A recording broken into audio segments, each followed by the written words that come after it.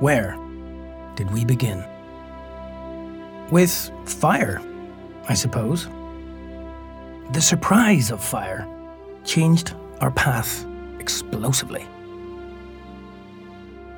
It moved us up the ladder, freed the energy from our bellies to our brains that would create words, see patterns, tell stories, invent the future.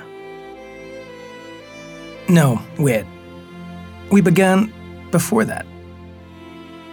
We began with our hands. We needed to light those fires somehow. We picked up debris, put it together, and made tools.